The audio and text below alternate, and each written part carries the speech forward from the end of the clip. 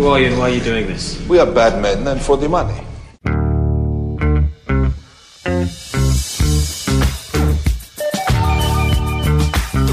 It's Manson Mitchell on the Weekend with Gary Manson, Suzanne Mitchell. A double shot of good conversation with great guests to power up your day. Manson Mitchell, you're on the air. Thank you, Eric Kramer. Hi, everybody. I'm Gary Manson. I'm Suzanne Mitchell. And a happy Saturday, happy weekend to you, wherever you may be. Delighted to have you with us. And, of course, delighted to be working once again of a Saturday with our buddy, the guy at the board, our producer, Nathan Miller, the tall guy. How are you doing, Nathan? Good morning, Gary and Suzanne. Doing well. It's nice sunny here in the studio, just relaxing, enjoying the show. And, whoa, that's right. I forgot. It's Seafair weekend. The Blue Angels are back in town. The Blue Angels. Well, if we're going to get into that, Suzanne Mitchell and I met up with a lady we have interviewed numerous times, a radio veteran and a great one at that, Turi Ryder. We were in Chicago. She lives in Chicago. We went to the top of the Hancock building. 100 and some stories. It's a whole bunch of stories up there, way up in the clouds, as it were. We had a wonderful buffet lunch, in the middle of which, on the 95th floor of the John Hancock building during the weekend when the Blue Angels were going to be in Chicago, and they came sideways through two buildings past we were eating, and I thought we were going to lose our lunch. It was scary. They are loud. I mean, it just shakes your whole body once they roar by you. It's incredible. When they roar by a 100-story building, the whole building has a tendency to shake as they go by. So that was quite exciting. That was our experience of the Blue Angels, and how fun that Seafair is this weekend and people can enjoy that. Absolutely. And, it was funny when that happened in Chicago, funny in the terrifying sort of way, because Suzanne and Turi both let out a shriek when it went by. We were all caught by surprise. I had my back to the window where this was happening. I'm still eating my dessert. And I'm all of a sudden I hear these two shrieks. And I'm going, what? I don't want no trouble. What's going on here?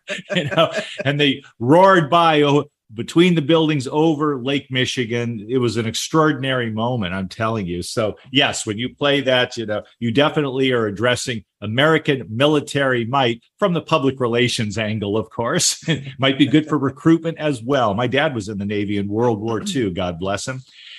We are so fortunate today, Suzanne, to be able to talk to a couple of gentlemen about one of the darkest secrets which has gradually come to light regarding government activity of the highest order in terms of security clearance, but also in the background and in a way that many people who have looked into this subject would regard as insidious activity at the highest reaches of the executive branch of government, going back to the 1950s, the 1960s, all that went on. It seems to be like a tangled web of deception, of deceit, and maybe even death. You wonder what happens to people who have these experiences. My heart goes out to them. We have never talked about this topic before in our 15 years on air. This will be a first. But I was saying to our guests a few moments ago, it will be the third time that we have talked to somebody about the CIA. And the first time was when we talked to John Herlosky about remote viewing and Project Stargate. And the second time was when we talked about the UFO project and the MJ Majestic. Did I say that right? Majestic 12. Majestic 12. We talked about UFOs and that. And so now we're going to talk about the CIA once again, with a couple of gentlemen who have done their research, and we want to know what it is that they found. Gary, why don't you give them their mad props? Let's bring them on because we got a lot of questions. Oh, my goodness. If I went into their separate resumes here, we'd be here till the bottom of the hour in the break. Sure. So we're not going to do that this time. Yep. Joey Medea, when he is not investigating strange phenomena, is an award-winning screenwriter, audio dramatist, playwright, novelist, actor, and director. Plus, he has other hobbies. I don't know what he does with the other 10 minutes in his week. And this will be his 8th or 9th time on air with us. Plus, he's been with me on another show broadcast on 11:50 a.m. called American Road Trip Talk. Yep. He's an He's encyclopedia of the weird, but also there's such a creative dimension to Joey. I have a lasting admiration for him.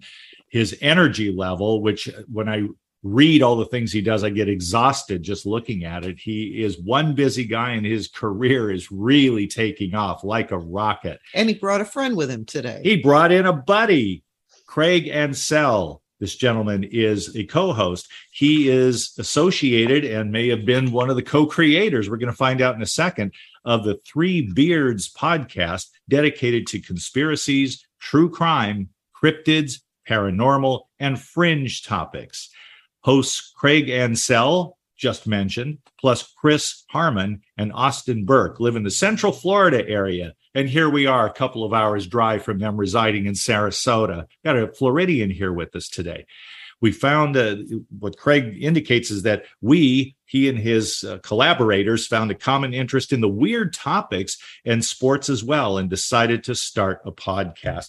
And when we get to our marketing piece after our bottom of the hour, one-of-a-kind break, we'll find out more about it. They can let you all know. Yep. For the moment, however, and with a lot of anticipation, we welcome back Joey Medea and are happy to be introduced to Craig Ansell. Gentlemen, welcome to Manson Mitchell. Good afternoon. Welcome. It's good to be back. Good to have you back, Joey. You're getting to be a regular with us, and we're happy because you have so many things that you are interested in. Yeah. And that, Gary and I, we can pick a new topic, and you have some interesting information to share. What got you interested in this topic, and then how did you meet Craig? Let's start there. Okay, so this topic, well, my dad, like Gary's dad, was in the United States Navy. He was a cryptographer. He was attached to the Naval Security Group in Vietnam. So he was attached to a Marine Expeditionary Force. It was top secret at the time, this young Navy man, and he was exposed to Agent Orange. And my dad had to fight for over a decade. I would say that my father is a 50-year casualty of Vietnam. I mean, he will eventually die from his exposure to Agent Orange. He has a lot of side effects. He's on 100% disability. But having been in a clandestine program, right? So when he would go to the VA hospital, they would say, well, you were in the Navy. How did you get exposed to Agent Orange? It was such an arduous journey for him that I grew up very distrustful of the government. My generation and my daughter especially have medical conditions that are in line with exposure to Agent Orange. And these are things that aren't talked about.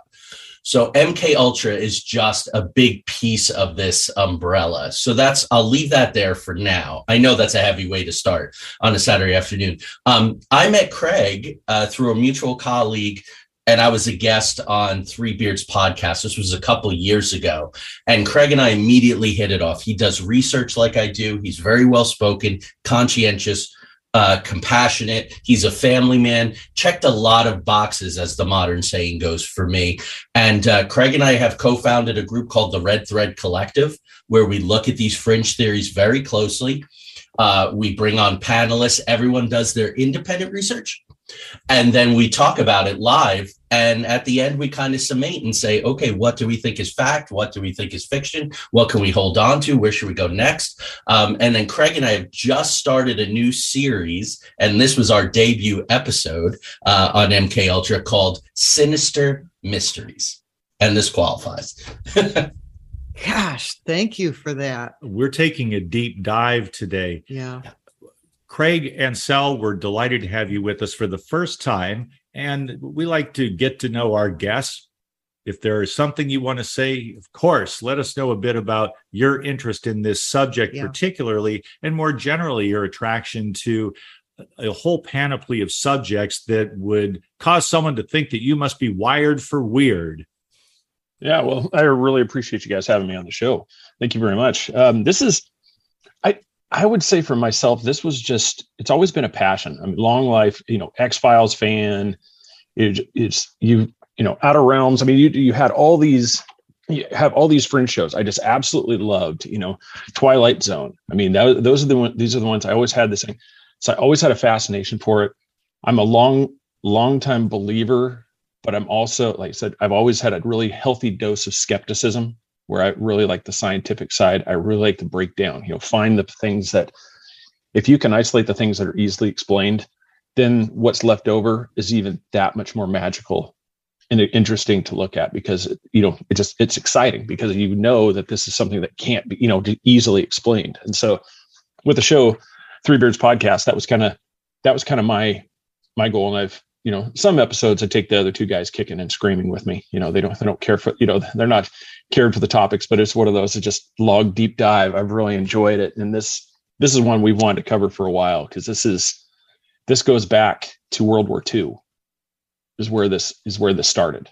And Craig, did you read about this or hear about this? Or, I know with Gary, he was reading a UFO book back in grammar school. At what point in your life did you say, well, that's interesting, I'd like to know more about that? I would say when I really got interested in this is probably about 5 or 6 years ago, when I actually just really took a dive into the topic. But always being a World War II buff, I knew about the Unit 731, which was a Japanese research arm. I don't know if either of you know much about that unit, but they were basically doing human experimentation on mass scale on Chinese citizens. And so their research, like Operation Paperclip, they brought these Japanese scientists and the Nazi scientists into our fold and started using them for our research. And MK Ultra is heavily involved using the research that these people got. So you're saying the Japanese and the Germans were doing their own research in their own countries, and then the United States became interested in what they were doing. And yes. And this is a branch of the CIA, or they are somehow the ones that were bringing it to us? I think it was more just the work was already done, so it was an easy way to fold it in there. Because back in the 40s and 50s, it was, if we don't do it, the commies are going to get it. The Russians, the Chinese communists are going to take this stuff. So if we don't get it right now, the bad people are going to get it. Well, the problem is, what's better? Us doing this, abhorrent research, or the communists doing abhorrent research? And that was always the question. But MK Ultra, you'll see this stuff as you go through from Sidney Gottlieb. They took this up because everything was already done. So this was just like a piece that, we can build this platform off of this. They were already experimenting on the things that we wanted to do. And I don't know if you guys want to get into the beginning of MK Ultra now, or if you want to wait. But that's one thing we can do. Thank you, Craig, for that opening. This guy talks like a podcaster. I like that. We can go back and forth on this. That's excellent. But Craig and Joey, what I would like you gentlemen to know, and I think it's important for our listeners to know, that it can be very difficult to do your honest best to get this story out to the people. When I was an overnight producer at another station in Seattle, I tried and failed to get someone with authoritative knowledge to come on and discuss MK Ultra. They would not touch it. And I thought, okay, it's out there in public conversation to whatever degree. And over time, I think that will be even more the case. And here we are today.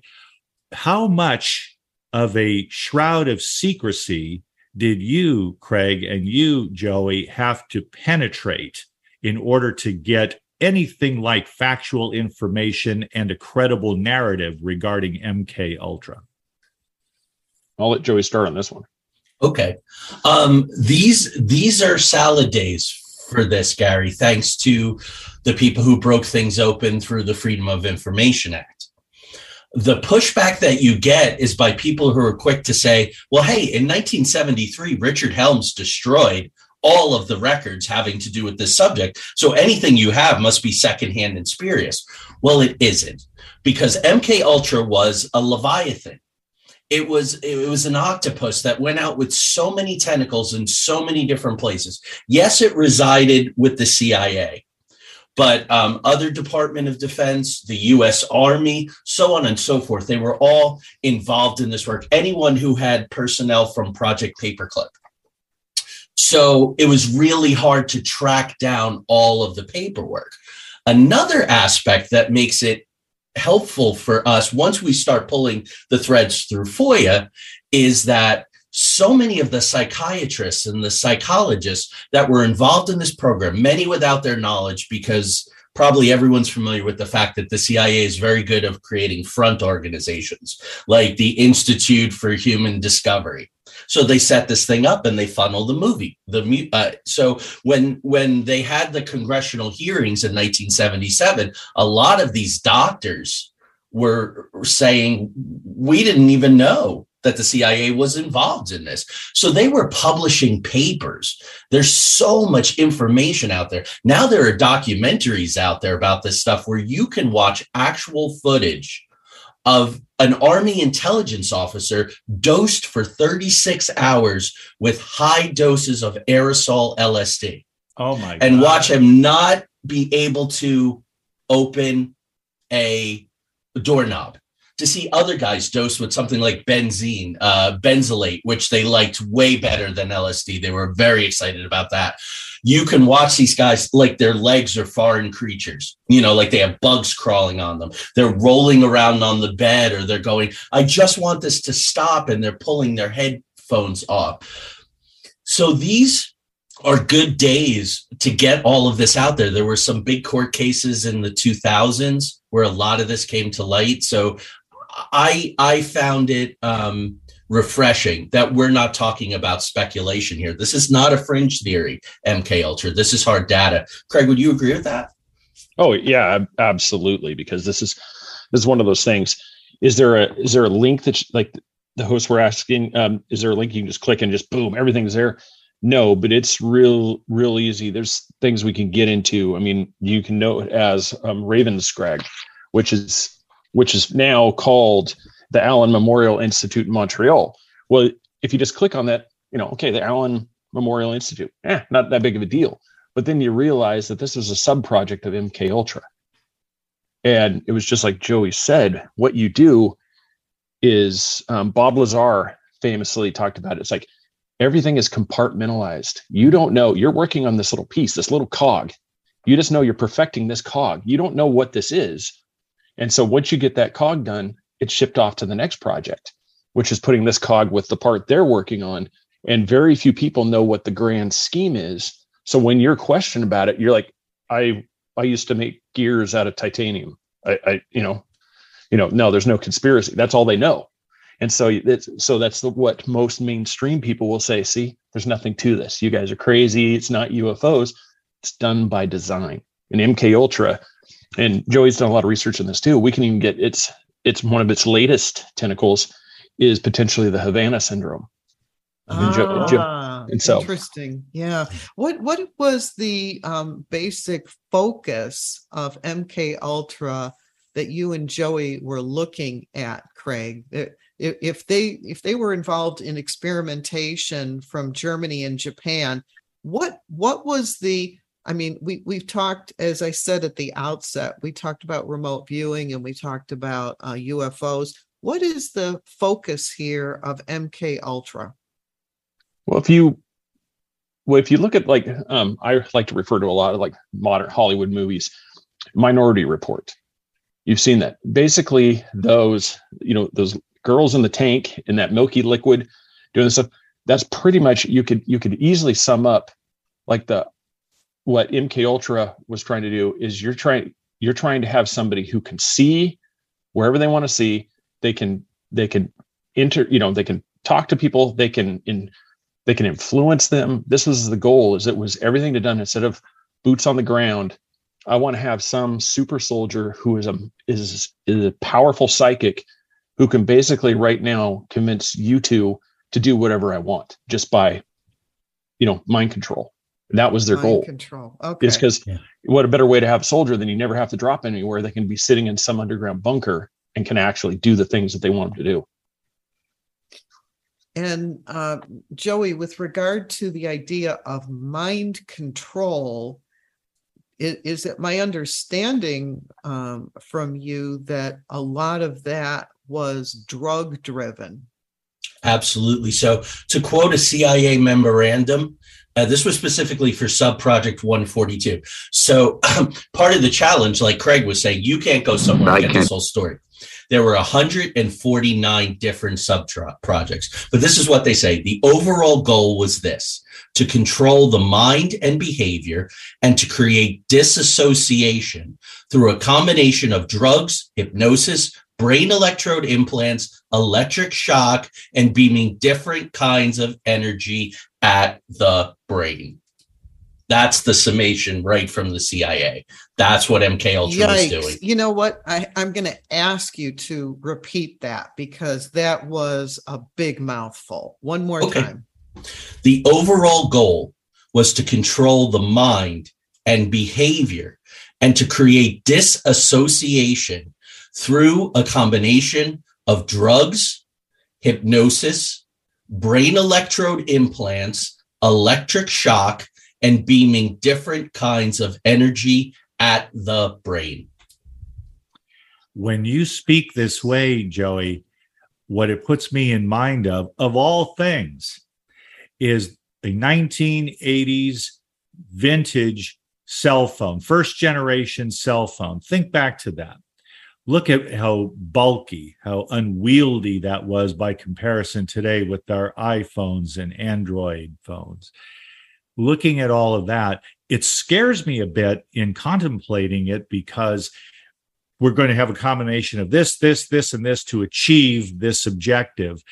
You know, it starts big and bulky, but had that program gone undetected and uninterrupted, maybe they would have had it down to such a science that they could control human behavior for strategic purposes, especially in times of war, with something like a small pill that was multifunctional and would help them reach their goals, and maybe using unsuspecting people in the process, because with technology, I mean, it's cell phones. You remember the early VCRs and what we have now? It's you have the advance of technology and the ability to do these things. Can you imagine what it would be like if they had done all this undetected for 50 years? Yeah, and there is no, people will be quick to say, like whenever I present on this, people will say, and you know they're still doing it today. Well, we don't know that for an absolute fact. They have gotten very good at changing the names of programs, hide them, but we can only assume that this didn't end, right? So let's look at an analog. Project Blue Book, after being Grudge and Bluebird and all of that, became other things, and now they're right in the midst of changing the name of the government Air Force. I mean, the UFO task force again. So they've hid their crumbs better. But I think I can break it down for you. Manchurian Candidate. Mm-hmm. Oh yeah, there were very high level people in the psychiatry and psychology programs that said, "We cracked this. We did it. We created assassins. We broke these people down," right? A key part of this is the dissociation. You break someone down. They don't know their name. They don't know where they are. They don't know what day it is. They don't know their history. And then they use something called psychic driving to fill them. I think of like filling a cannoli with cream, right? Using, that tool that a baker uses there. You fill them up through the psychic driving and you make them whatever you want. So was Sirhan, was John David Chapman, was Mark Chapman, and these guys, their behavior was odd. Sirhan put down the rifle and just stood there and waited for them to come. So these things are very controversial, but there are documents where these doctors said, "We did crack it, Gary. We cracked it." And they're super proud of it. Some of these guys became the head of the APA, the American Psychological Association, through the strength of these programs, of the research they did. A guy at Edgewood Arsenal, which was an Army program, brought 7,000 guys through and did incredible damage. We can talk about Edgewood today if you want to. He said, "I made a lot of mistakes in my life, but Edgewood and that program was not one of them." So there's a pride and there's an arrogance because it's war, and you win war at all costs. Craig, you've heard what Joey had to say. Concur? Anything to add? Before we go to a break, I wanted to get your perspective on all of this. I'd say concur wholeheartedly with everything he just said. It's the age-old question: do the benefits outweigh, the costs? And that's one of the things. There's several things we can get to on the other side too, just that have been developed from these programs. But does that make this program okay? ADHD medication. Some of this stuff was developed based off some of the research that was gained from these experimentations on people. Joey, one more thing there. Suzanne wants to get in here before we go to our break. But Joey was talking about the Manchurian Candidate. Mm-hmm. I've got a movie for you, and it addresses what Craig said a moment ago. The movie is A Clockwork Orange, where if you get down to, and this was Kubrick's ultimate question in that very famous movie, if you get down to the point where you have to do a cost-benefit analysis on the sanity of a single human being with ulterior motives in mind on the part of those who can administer a drug or otherwise induce you to perform in ways you wouldn't ordinarily do. Now you're talking about the Guardians and who guards the Guardians. Yeah. Yep. I agree. Absolutely. I'm not going to add anything to that. Okay. Why don't we take a break? Okay. And when we come back, these gentlemen are very involved. They're very energetic. They make great use of their time with their various investigations and presentations. We'd like to know how you can get up close and personal with them. Maybe you have a question for them. Maybe you want to go to their website, send them an email, get on their podcast, whatever. We would like to make that opportunity available to you. So give us a couple of minutes. We'll be back with more of Mance & Mitchell, more of Joey Medea, more of Craig Ansell, more of dark history in the modern history of the United States of America. We'll be right back. Hi, everybody. This is Anson Williams from Happy Days, and I'm so excited to tell you about American Road. It is the best car travel magazine in the world. They have the most fantastic adventures detailed in each magazine with all your itinerary. We could just jump in the car with your family and have the most fabulous adventures you've ever had in your life. Please get a copy of American Road and start your own adventure. Staying connected with Gary Mance and Suzanne Mitchell is easy. Just go to manceandmitchell.com for the latest info on topics and guests. Friend Gary Mance and Suzanne Mitchell on their Facebook pages and like the Mance & Mitchell show page at facebook.com/Mance & Mitchell. If you're on Twitter, share a follow with Gary and Suzanne at Mance Mitchell. Join Gary and Suzanne Friday and Saturday mornings at 10 a.m. for an unusual show that covers everything from personal growth to the paranormal.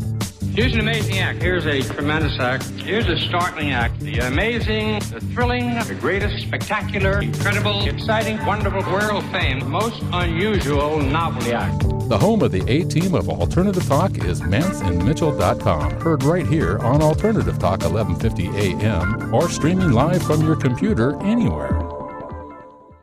Terry Loving wants to help you with your online marketing challenges right now. She has several courses she is giving away to help you get your business working for you online. Yes, giving away. WordPress websites are her specialty, yet her technical skills go way beyond that. Check out her blog at terryloving.com or email her directly at terry@terryloving.com. That's terry@terryloving.com. I'm Gary Mance. I'm Suzanne Mitchell. We're a couple of baby boomers who bring you a talk radio mix of metaphysics and music, politics, and pop culture. And you never know which celebrity will join us for an interesting conversation. Mance & Mitchell is Boomer HQ, Friday and Saturday mornings at 10 on 1150 AM KKNW. Your home for alternative talk in Seattle and Western Washington. There's a reason they invented the internet. It's called 1150kknw.com. Welcome back to Mance & Mitchell, and our guest this hour, Joey Medea and Craig Ansell. And for both of you gentlemen, one at a time, we'll start alphabetically with Craig. If people would like to get in touch with you, you mentioned the Three Beards podcast. Tell us when and where people can find you on that. Any other information so that they can connect with you or learn more about what it is that you do, Craig? Oh, yeah. Thank you. threebeardspodcast.com is our website, or we are on YouTube. All social media, same thing, Three Beards Podcast. It's really easy to find. Just search it up in Google search and it's going to just pop right up. You can go there. We have our shows every Wednesday night at 8 p.m. Eastern time. And we just cover a variety of topics. Like we just got done talking with a couple people. It just this last one, and it was a fantastic conversation. It was about the Alaskan Triangle, and that was a lot of fun. Very good. Very good. It's the kind of thing we'd love to have you back to talk, because we have not talked about that specific subject, though I do find it very fascinating and kind of harrowing as well. That's the kind of thing we'd like to discuss with you in the future. So we'll find a date, then we can save it and we'll make that happen. And Joey, for the one or two people who have not yet met you in this world, please tell everybody where they can find you. Joey Madia, JoeyMadia on, Instagram and Twitter, Facebook. I stay very active because I have a lot going on. I'm very blessed in my life. And you can tune into the Outer Realms, which is our podcast. We just did episode 124. So we're getting there. Nowhere near you two guys, 15 years, but we're pushing 2 years now. And that's on Thursday nights at 7 p.m. Eastern Standard Time. I also have a YouTube channel. I love to talk about story. I do a Saturday morning children's story time live most Saturday mornings at 9:30 Eastern Standard Time on my Facebook page. So if you have little kids and you want to hear a good, inspiring children's book, sometimes I'm in costume and I do voices. So you can check it out. So thank you. You're versatile and fun. Okay, that's great. Thank you, Joey, and thank you, Craig. And speaking of costumes, I needed a picture last night, sending out the social media to tout these guys, and I found a picture of Joey Madia. I'm sorry, by the way, Craig, I wanted to include you in that. I wasn't 100% sure that won't happen again in the future, because I will get a nice glossy from you, a nice image. Yeah, no. But the one I have of Joey is of his impersonation, which I understand was to wide acclaim at the Tulsa Chautauqua event. And he was dressed up looking just like Allen Ginsberg, the famous poet of the Beat generation. He was one of the central beats there. And I thought, man, who am I looking at here? That was fascinating, Joey. Thank you. That was 3 weeks in Oklahoma, which is an interesting place to take a hippie beat, drug-loving, highly spiritual poet from the 1960s. So there's a lot of interesting conversations. Ginsberg did his thing for 50 minutes in the Chautauqua format. You do that, and then you take questions from the audience. And the very first question to him at the very first city was, "Have you ever had a real job?" So that was fun. So thanks for sharing. That's how I really got started on this MK Ultra journey. Ginsberg was actually very outspoken and went to war with CIA Director Richard Helms on a number of topics over the years. When I think back to the Beats, there's a show, and we've talked about Jack Kerouac and the Beat generation before. That's the kind of thing every now and again I think needs to be recollected. When I look at Ginsberg, Kerouac, and all of their friends and associates, I think we're talking about asymmetrical warfare. And from the literary perspective, within that genre, which was like an envelope that they kept pushing almost to where it was misshapen when they were done with it. But that's okay, because it was revolutionary in its way. I say asymmetrical, Joey and Craig, there because who has the power? Who's appointed? Who's elected? Who controls the bureaucracy? That's what the Beats, often associated with being down and out, just beaten, man. And yet they protested. What a fascinating axis on which these issues turn, because if you don't have any power except your voice, you better use your voice. Absolutely. And it takes absolute bravery. Them and Tim Leary and Richard Alpert, who became Ram Dass, and Ken Kesey, their lives were not easy. Ginsberg got strip searched in a Paris airport. They tried to get the other beats to plan drugs on him, to put him in prison. He got kicked out of Cuba. He got kicked out of Czechoslovakia. So these guys weren't just getting drunk and writing poetry. They were activists. They were political, social activists. Arguably, Ginsberg was the pinnacle of that. Kerouac had a lot of problems. Kerouac was so anti-communist. He was pro-war in Vietnam. That was a bone of contention between them. And to bring this back to exactly where we are, Kerouac probably would have agreed with this quote. This quote is by G.H. Estabrooks, who was a mind control doctor. He was a consultant for the FBI and the CIA. You can find this in his book, Hypnotism, in a chapter called Hypnotism in Warfare.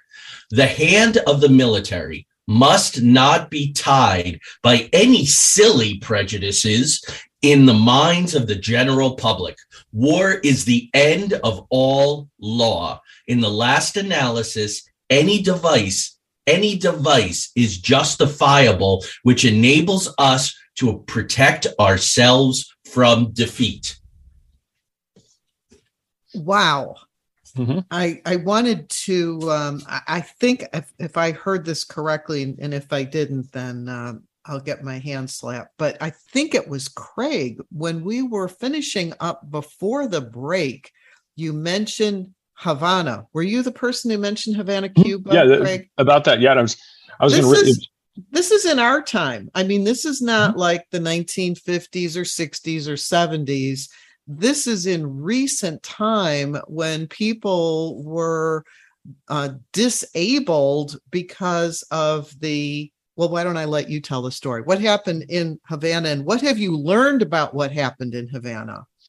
Well, that one, basically, I know Joey's done a lot of one on this too. It's back Subproject 54 was one of the things of MK Ultra, and this was Navy's top secret. It was called Perfect Concussion was the nickname for it, and they were wanting to research subfrequency blast that would give a concussion and erase memories, which was one of the things that MK Ultra was to do.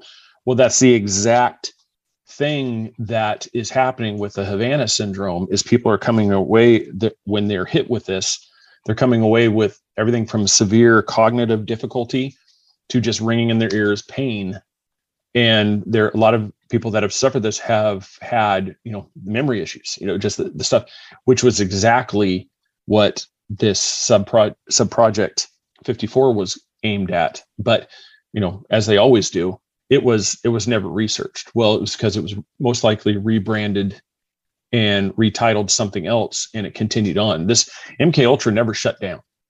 It just, the name MK Ultra, that project, that stopped. They just called it something else.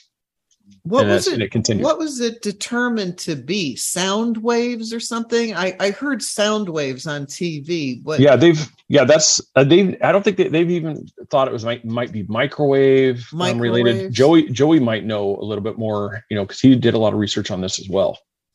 Joey? So let's quote the contractor from Subproject 54, who remains nameless. So that's what you get with FOIA, from Freedom of Information Act. Many things are redacted. So who the contractor was, not that important. He says that they are mechanical blast waves propagated through the air, always followed by amnesia for the actual moment of the accident. The blast duration would be in the order of 1/10 of a second. And it's over. 1/10 of a second. Masking of a noise of this duration, so obviously some kind of sound, right? Because they say noise, should not be difficult. It would be advantageous to establish the effectiveness of both of the above methods as a tool in brainwash therapy. So these guys are always thinking, because the DOD sends out all the brass and they want to see what you're up to, and then they're going to write the check. So everybody's going, not only can we do this, but we can also do this. And you have a problem and I want to solve it. It's business to all these people. So based on those clues from this unnamed contractor, it was some kind of noise, some kind of pulse weapon that is definitely Annie Jacobson. in her work for the Wall Street Journal and the series of books she's written about DARPA and so forth. She said that Russia, when they were building the U.S. embassy in Russia, I believe that was in the 1960s, they were putting these pulse weapons in the walls of the embassy. Right, which leads me to the question that I'm really curious about, and that is, have you figured out or researched anything to indicate the source of these tenth of a second pulses? Do you think that the contractor is a United States contractor, or does it seem to be a foreign source? Craig, do you want to address that? All of the above.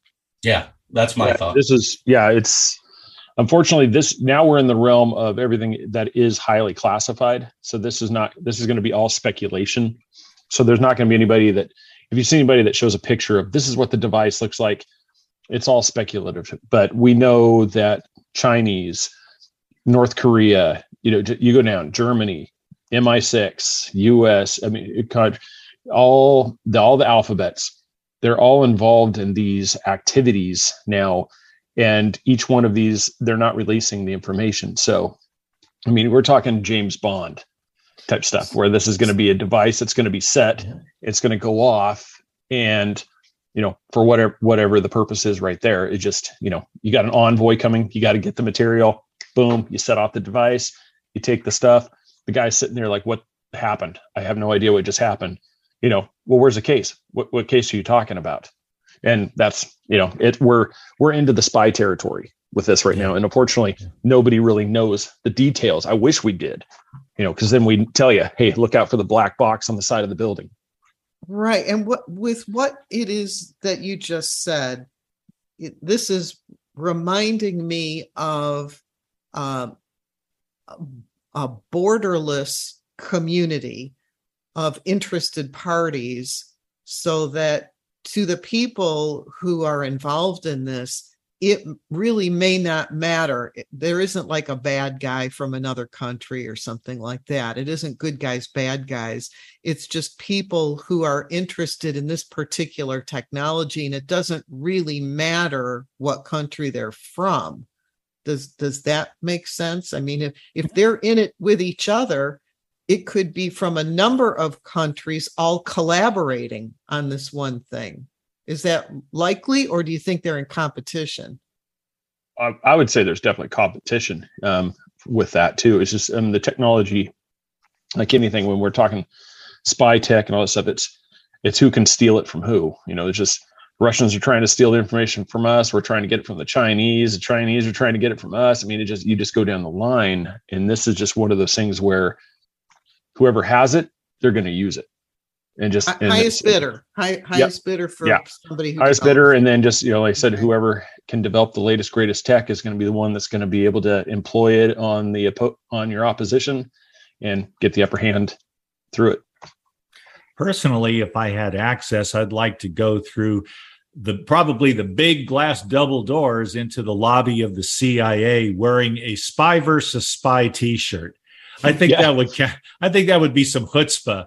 You might never hear from me again, but it would be a great way to go out. I wanted to ask you, gentlemen, and Joey, let's start with you, and then Craig, please weigh in. We've heard about the CIA, we've heard about the government, we've heard about wartime. What role, if any, was played, whether by cooperation, contract, or coercion, by venerable institutions like mental hospitals of long standing, or even universities? Were they willing or unwilling participants in creating this program that is so fraught? Gary, that's an excellent question, and it's an important data point. We know from documentation that there were 89 different institutions that were involved. Mental hospitals, military research facilities, institutions of higher learning. MK Ultra project number 35, for instance, funded construction of the Gorman Annex at Georgetown University Hospital. Georgetown's pretty darn prestigious. The total budget for the annex was $1.25 million. And the purpose was to provide a hospital safe house for mind control research. 1/6 of that space was set aside exclusively for the CIA. So research universities, Stanford, Harvard, Yale, on and on and on, Tulane University, right? When you start getting into the weaponization of cancer and pulling in some of the players around the Kennedy assassination. There's a book called Mary's Monkey about that. So these are very venerable institutions, and it's where the money flows. And it's about the money, right? We always say it, follow the money. And also cui bono, who benefits? Well, when the money's coming in, a lot of people are benefiting. You have endowed chairs in research departments. Prisons were another place, because you have to keep in mind this. I've been hitting you with quotes to kind of just show this. After World War II, there was something called the Nuremberg Code. And the Nuremberg Code was designed to prevent on an international level what Craig was talking about with Unit 371, Craig? Mm-hmm. Yeah. Yep. And also what the Germans were doing. The Nuremberg Code had 10 articles. The United States military did not, nor to this day does it recognize the Nuremberg codes. This is right in line with not being signatories in the International Criminal Justice Court. The United States government does not want anyone telling them what they can or can't do. Think about Esther Brooks, quote, in 1950, which is basically at the onset of this, there's something called the Ferris document. It was someone named Ferris, was a military person who was subjected to experiments and tried to sue the military. The Ferris document states that no lawsuits against the U.S. military can be made. Therefore, the U.S. military has broad immunity, which leads to dosing our soldiers with Agent Orange, which leads to 7,000 volunteers being subjected to LSD, BS, CS nerve gas at one facility, the Edgewood Arsenal in Maryland. That's what we're looking at. That's what we're looking at. The cards are stacked against everybody else. So as long as the CIA has money to spend, there are players. How does all of this sound to you, Craig? Well, I teased it at the end, at the break there about what's better. It's like, where do you draw the line? Everybody's heard of Retin-A, I'm sure, or retinol, the acne medication. Yes. Right. That was developed by Dr. Albert Klingman, he earned his degrees through the University of Pennsylvania. He did medical experiments on over 90% of the inmates at Holmesburg Prison. And he did skin experiments. And so these ones, like horrific experiments on all these prisoners. If you look him up and his time at Holmesburg Prison, these were captive prisoners that were used as unwilling, just volunteers to experiment. And this is how he developed this. And he was the one that developed this acne medication. And so does the clearer skin, having your clearer skin now, is that beneficial? Are you, that's why I said, this is where what's better, the end result or how we got it. And that's what is so disturbing about MK Ultra. I've heard the word volunteer at least twice. They're not only unwilling, but unwitting participants who had these things done to them. And what happened to those individuals? That was the Holmesburg Prison was all involuntary. These were not, these people were just experimented on. Okay, so they were guinea pigs. Yeah. Oh, yeah. It was a state-sponsored test facility. That was what was so disturbing about it. That's why we talk about it on air. I mean, Yep. They've already got you. You talk about being a down and outer. You're incarcerated. We talked about that in terms of the beats, feeling powerless and speaking from your most authentic voice. What about when you're not even allowed to have a voice, when they control your movements already? Mm-hmm. That is truly terrifying. Yeah, I mean, right now the Canadian government and the U.S. government will not acknowledge what was done to Canadian people up there at that Allen Memorial Institute. The experiments that they did for the MK Ultra, they won't acknowledge it. it's still, it's one of those, it's like, did this happen? Yeah, we don't know anything. What does that tell us about the flow of information today? At the outset, Joey was talking about the Freedom of Information Act. I've seen documents, particularly when they were put up on a screen, if you're watching a TV program on some arcane subject, FOIA, which is not cheap to do. You spend a lot of money making this request, only in some cases, at least, to get paperwork that is 90% redacted or blacked out, and you're looking at 2 sentences when you're trying to get to the bottom of a very deep well. Yeah, Joey can answer this perfectly. Yeah, I mean, it comes under a 2-word phrase: national security. National security. We don't follow the Nuremberg Code because of national security. Anybody who commits to doing the Freedom of Information Act, I give them a lot of credit. It takes money. It takes patience. You have to be very, very thorough. That's why you have 149 different sub-projects. That's why MK Ultra becomes all these different names. So when you're looking at this, you're following threads and you're going like, wait a minute, what is this? And this project, this, and it's a way to break the breadcrumb chain. The big analog right now that I think more people would know about because it's so prevalent is the UAP stuff. Change the names. Government contractors are constantly changing their names. So if I write FOIA and I say, I only want to know about MK Ultra, well, they're not going to tell me about MK Search. And they're not going to tell me about Bluebird and Artichoke and all these different names because they don't have to, because I didn't ask for the information. So it's a game within a game. I edit some counterintelligence journals, and these guys love the game. It's very James Bond. It's very John le Carre. It's very, the grand game where we're seducing people and we're playing with high-tech weapons. But the problem is thousands, if not tens of thousands of people were permanently damaged, killed, driven insane because of this big Cold War spy game, that still goes on under certain guises today. And, the one thing that comes to my mind right now, and I know this is silly because it almost sounds like it's off topic, but we're in our midterm elections this year, and there's going to be another presidential election in a couple of years. And you've got good guys and bad guys and backbiting and vying for position. But what's interesting to me is that if you're an elected official, you're just kind of like the face out in front. But all this stuff that's going on are all unelected people who could be there for years and years and years doing this under the radar, not in the public spotlight. They don't run for office. Their face is not on a poster. They're not being interviewed on TV. They're just quietly doing their work in the background and nobody knows about it.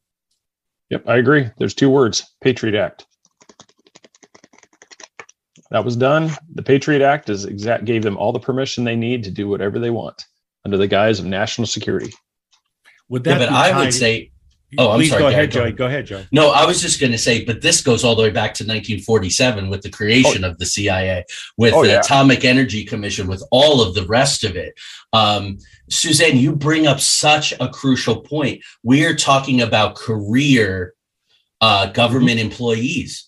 Yeah. And we are talking about compartmentalization. I mean, look at our presence. And I'm sorry to keep going back to the UAP UFO thing, but I think more people, I'm surprised how many people don't know about MK Ultra, but people know about UFOs. Things are farmed out to government contractors. So you can have an admiral go to a contractor and say, I want everything you have on Project Block. And they go, you know what? 15 seconds, Joey. I don't work for you. I'm not telling you anything. Our own presidents try to get information about this stuff. And they say, you know what? Plausible deniability, national security. You'll be gone in 4 years or 8 years. So you hit on something major. Yeah. It's that substrata. Yeah. Thank you. We'll pick up the All threads right. of this some other time. And as to plausible deniability, this interview never happened. Joey Medea, Craig Ansel, you guys are great. We'll have you back together. What a show. And we learned so much. Thank you, gentlemen, for being with us today. Thank you both. Right. Have a great weekend. You too. And blessings to my friend Barbara Collins. Her life is celebrated today in Seattle. Godspeed.